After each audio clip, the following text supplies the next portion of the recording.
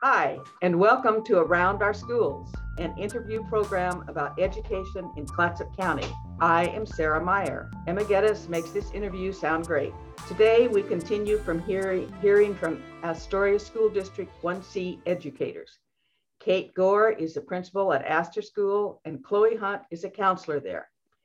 Astor School is home to 350 kindergarten, first, and second grade students. 28 teachers and staff provide support and learning opportunities. The building is the third school building that sits at 3550 Franklin Avenue, Astoria. It was built in 1925. Citizens passed a $70 million bond levy in 2018, and part of that money has expanded classrooms and safety at Astor. There's so much to learn, so let's begin.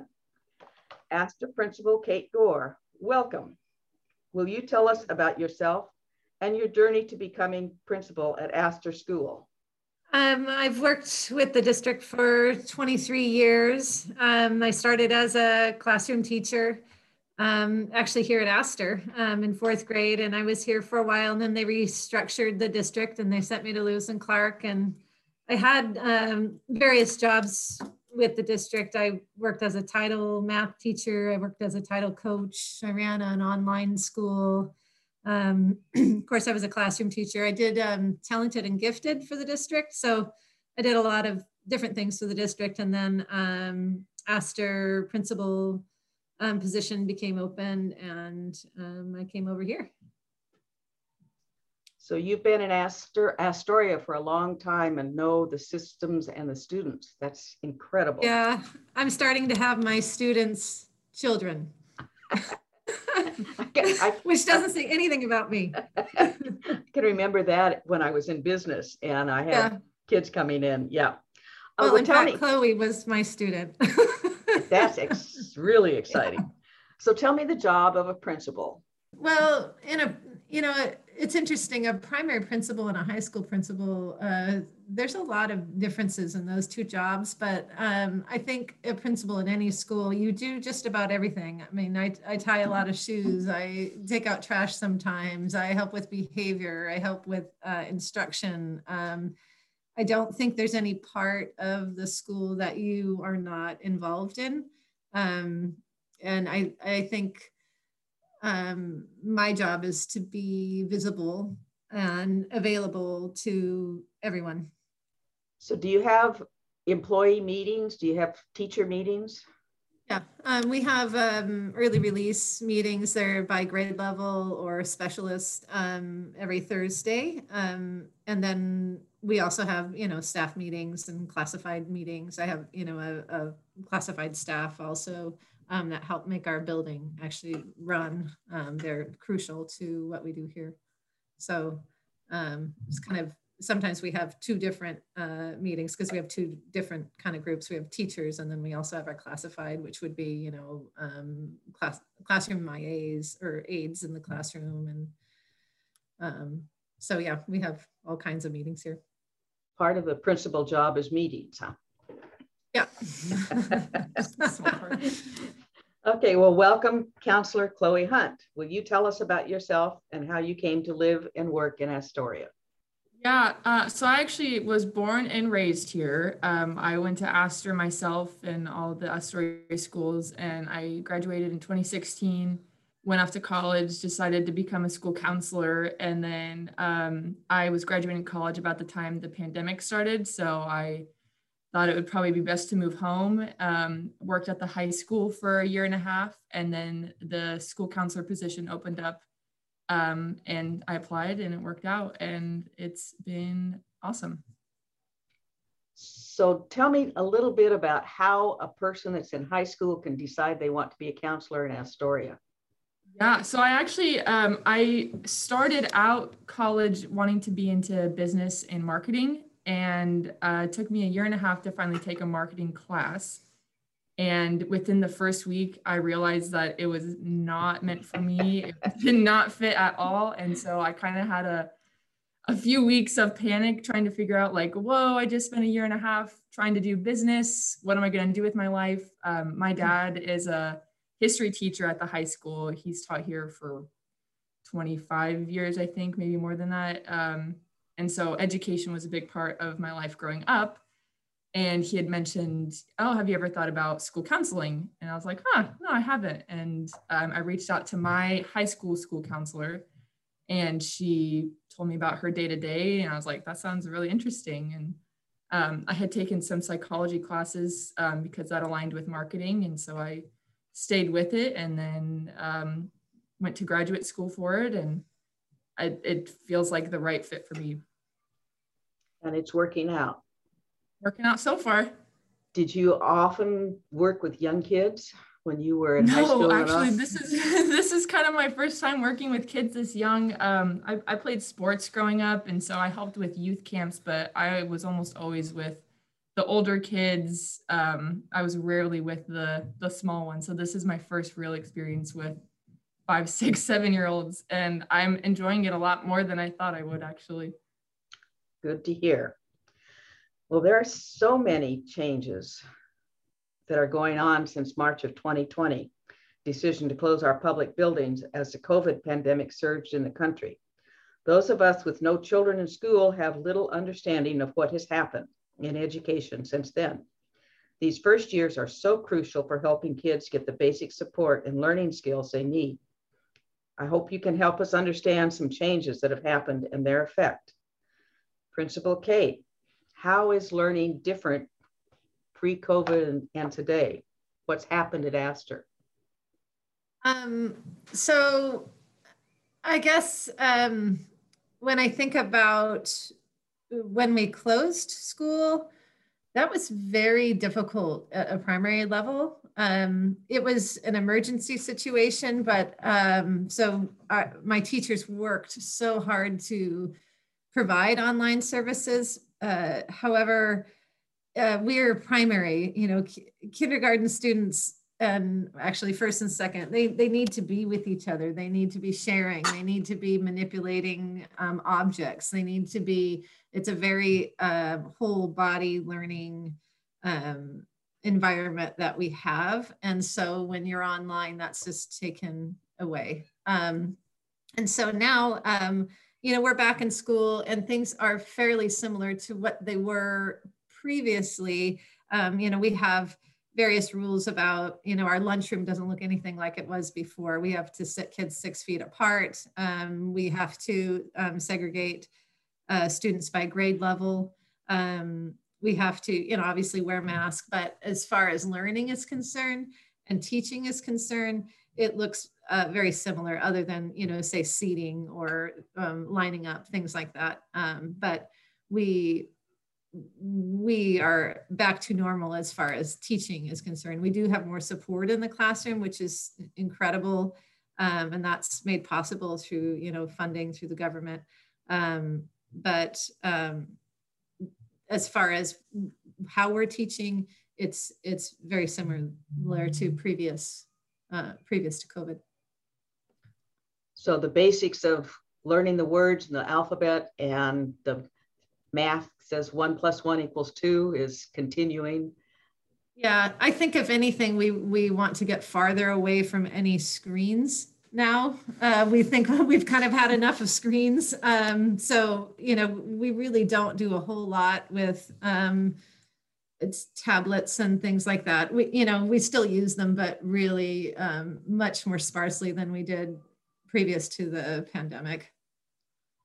I found it interesting that a grandson learned how to type with his fingers or his thumbs, but didn't know how to really print in his growing up days. And I thought, wow, that's different. That was one thing that we found during COVID, is that kids did not have enough practice just writing. And so our second graders were the most impacted because they had about half a year of kinder. And then, they were out for that basically year and a half. We had online learning, but it is not the same. So they're the group that we are really, really working hard to catch up, especially in reading. They're doing really well in math. Reading is much more complicated at this level. There's a lot of things that go into teaching reading. And so That's our major emphasis, is getting kids reading by third grade. Interesting. We were doing smart reading the day that the team came through, and we were wishing them well on their way to state tournament, and COVID shut us down that day. And it was like, wow, life changed so quickly for those little guys. That was one of the hardest days. There was 2 hard days for me, really hard things during COVID, but that was one, was when the girls went through and then they weren't able to play. Yeah, really hard. So are most all the students back in, or do you have some at home still studying students that you teach? We still have some at home. Our enrollment is down about 80 compared to what it was pre-pandemic. So some of those kids are we have an online school through the Astoria School District, but some of them are online with various other companies. So we are not at the same enrollment levels at Astor that we were. So do you have connections with those students, or is it all through the online school education part? So Travis Rowe, he's our special programs director. He runs our online school for us. So he's mostly in charge of those kids. I got some of them after the vaccine came out. So I just received a few students that came from online back into the building just recently. That would be kind of exciting for them. So Chloe, do you know how students are doing academically? I hear the second graders are getting a lot of reading and help, and tell us about what's going on. Yeah, that part, that's going to be more Kate than me. Yeah. So yeah, Chloe mostly works with social emotional learning with our kids and supporting students in that area. Kindergarten, they're doing great. You know, kindergarten's mostly letters and sounds, learning how to blend consonant, vowel, consonant words, you know, writing their numbers to 20, counting. And they're right on track as where they should be. Our first grade have learned a lot in reading. They're on track in math, and they're doing well in reading. I'm curious to see where they end up in June. And then our second grade is doing very well in math, and I think we have more to do with them in reading. We're hoping to get them there.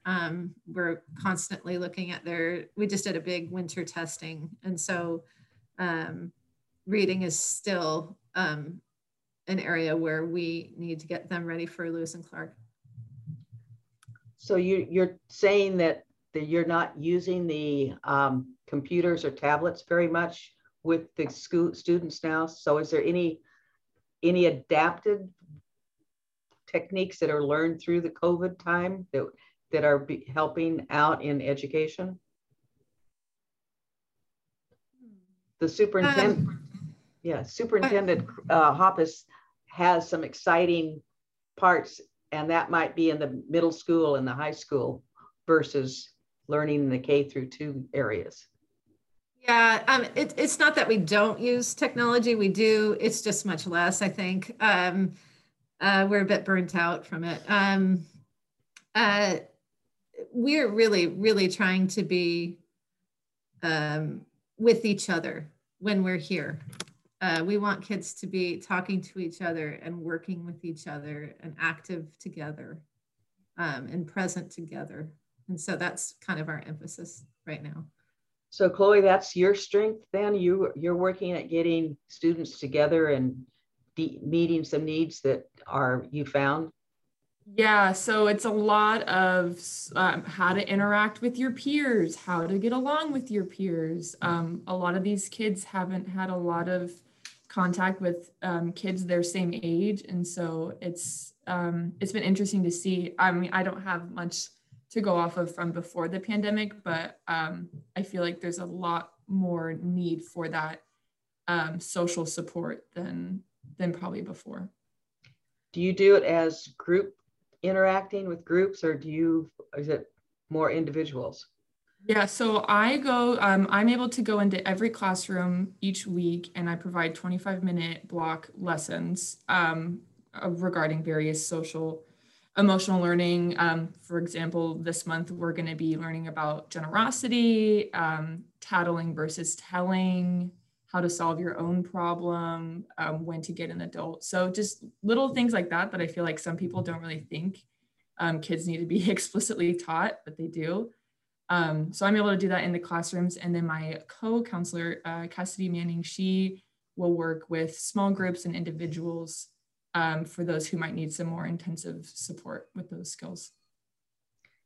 So do you feel wanted by those students as you go into their classroom? Yes. Yeah. It's really amazing to see how much they latch on to you, I guess. Is that the right way to? Chloe gets lots of hugs. Lots of hugs. Yes. Every time you see them in the hallway, someone's waving at you. They want a hug. They want a high five. They love that positive adult interaction and then applying that to their peers. That is so good to hear. So can you give us a typical day for students, Principal Kate?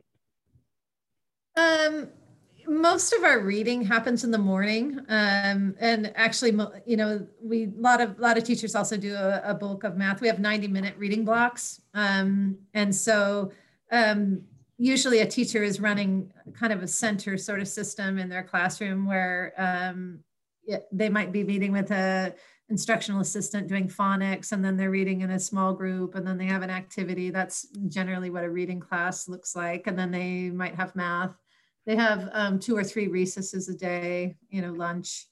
And then, all the other things that go into school, all the writing. And some kids, have special services where you might have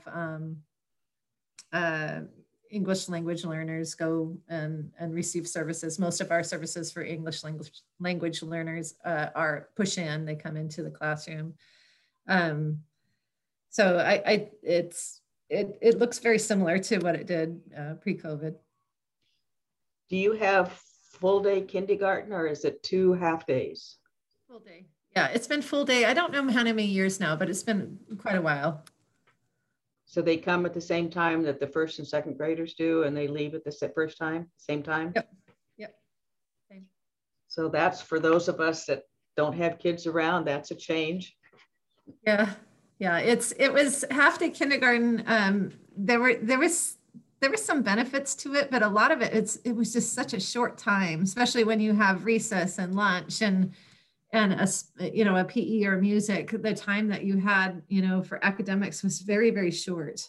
But it is very tiring at the beginning of the year, being a 5-year-old and going all day. It is hard. Some kids have more stamina. My daughter, when she was a kindergartner, would come upstairs and fall asleep on my floor in my office. I mean, it's very tiring. But by now, most of them are used to it. So do you still have the nap time or quiet times for kindergartners? A lot of times after lunch, I'll see classrooms where they're, quietly looking at books and there's quiet music going on just to kind of settle them. And I do think that we need to have that time, just especially for children who are introverts. It's a pretty intense environment to be around, from home to school, where you're around so many people and so much commotion. That there is a needed kind of, okay, we have to just kind of sort ourselves out and have some quiet time. So that's common, especially in kindergarten. Okay. Chloe, back in a few years ago, when a lot of listeners had kids, there were no counselors in the K-2 eras. How does it work for those kids? And I think it's a fantastic opportunity and assistance, but how was the need determined that we needed counselors in the small grades? We've had counselor. Yeah. We've always had a counselor here. This is the first year I've had 2. And I was actually a little bit nervous on how I was going to have the 2 work together. And I think I hired fantastic people. They just made it work. They have different sets of tasks that they're responsible for, but they seem to cover for each other and well. And everything gets done. There's a lot of need. There's a lot of children who have trauma or big stresses at home, family changes, abuse, all that sort of thing, or even just children with separation anxiety. There's all kinds of, I could go on for a very long time. So there is very much a need. And the kids love our counselors and are really connected to them. So it's a kind of an energetic dialogue with little kids to feel better about themselves and what they're learning. Is that where we come to school to do, and it feels better with the counselors around? Yeah, I mean, sometimes it's just, this is what a counselor would look like at an elementary, sometimes kids have a hard time just transitioning from the car to the school building. And my counselors stand there and help them in. And sometimes they need a little moment to just get ready to go to class. And so they, transition them back into class, or, sometimes kids need a little break, and they help with that. And then of course they also do their classes, but they're always busy helping someone. So before the pandemic, we had parents and volunteers. They used to help with the reading and lunch buddies. Is that involvement happening now, or is it planned to restart? We actually opened the schools to volunteers, and it was just a short window. I think it was about 3 weeks. And then the new variant came out, and then we shut it. I do have just a couple groups that are allowed in. One's the Columbia Maritime Museum. They come in, and then I have a very special musician. His name's Benji Latham. He comes in and sings with our kids every week. But other than that, we're closed right now to volunteers, which is really challenging for us because we're used to parents helping in classroom. We're used to smart volunteers. We're used to, basically anyone who cares about kids and wants to be involved here. We were excited for them to come. Of course, there's, background checks and all that we do, but that has been a major change for us. And hopefully soon we'll get back to what we were. I think you had a volunteer librarian come in. Is that now a paid position, or is it no librarian? We have a librarian, but we also had people who would come and volunteer in the library too. We basically had volunteers most everywhere, places. Right? Yeah. Yeah. It was a really parent support. So how do you keep parents in touch with what's going on now within the schools?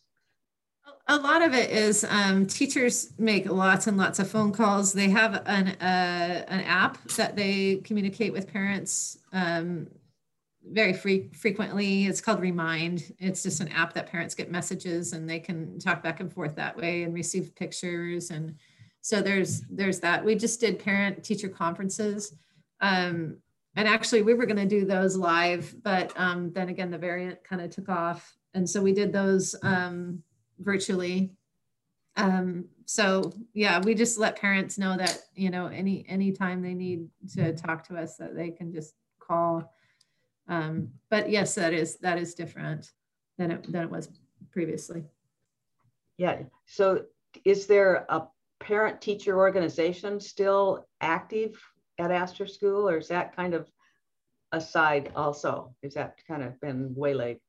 We do have one. We had to reestablish the whole group this year because in COVID, it just kind of went away. And so I do have a parents club, and they're looking for volunteers if anyone wants to volunteer. There's my little plug. So yes, we do have a parents club. I think they are doing a lot, but it's different than it was. Like I can't do a whole school assembly because I can't have all my grade levels together. So that's the kind of stuff they purchased before. And so we just have to be creative and think differently. We'll get beyond all of this. I know that. Yeah, we will. So Kate, can you share how the bond levy improvements have helped the students in their educational process? Well, one giant thing that happened at Astor was our old gym was just about falling down. You could stick your finger through the paneling on the siding, and the roof leaked, and it was in a really bad shape. And they restored that building, and I think it's something Astorians would be very proud of. They used the wood, the very old wood that you probably can't even buy anymore. Clear grain fir, beautiful big beams. They restored all that. They restored the floor. I don't think the floor had ever been refinished before it. I still can't figure out what kind of wood is in it, but it's an absolutely beautiful space now. And we use it for it's kind of a multi-purpose room. We use it as a gym for the community at night. And then we use it as our place that we eat, our cafeteria in the day. That was a big change for us. And then we added some classrooms where our cafeteria was, and we got a brand new, beautiful kitchen. And our kitchen was in a sad state previous to the bond. And then they upgraded all kinds of systems, like our boilers. We were running off of one boiler, and if that boiler would have broken, we would have been in a bad way. So we have two beautiful, brand new boilers. We have new camera systems. We have new alarm systems. We have all our kind of new systems are great to have. And then we also have new windows that were much needed. So those are the big things that we did.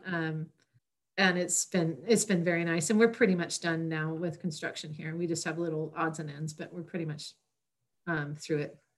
I find that the support that our public education buildings get and educational systems get from the citizens is pretty fantastic, and that we bonded and we wanted to keep a 1925 building in good shape, and all of the things that go along with taxing ourselves to be a community that supports education is one of the better parts of being an Astorian, I think. I really like it. Well, Astor's like an old house that you have to take care of. Sorry, Astor's like an old house you have to take care of. That's right. You have to take care of it. And we are a little bit late sometimes, but we step up. Well, I want to thank you for being so passionate about education and the support you provide to those 350 K through second grade students. And thank you for sharing Astor School with our listeners. Today, Around Our Schools celebrates its first year of sharing educational happenings in our schools. We have heard from Classic Community College, Tongue Point Job Corps, and now the Astoria 1C schools. KMUN offers all of these past interviews on their website. We've been dealing with the COVID pandemic and how educational institutions had to quickly adapt to new ways to teach. It has been hard as we are social animals and seem to want consistency. Many of us have had troubles when we have had too many changes. Mental insecurities are on the rise, and the need for learning coping strategies is evident. One cooperative effort offering training skills will happen in April, and we'll learn more about that next year, or next month, let's say. Education is a key to a healthy community and nation. Schools have been in Astoria since 1854. We tax-paying citizens support and demand that we provide the skills that make choices possible. Thank you to all our educators, and kudos to KMUN for providing a connection. I am Sarah Meyer, your host, and Emma Geddes is our tech guru. We'll be back on March 8th.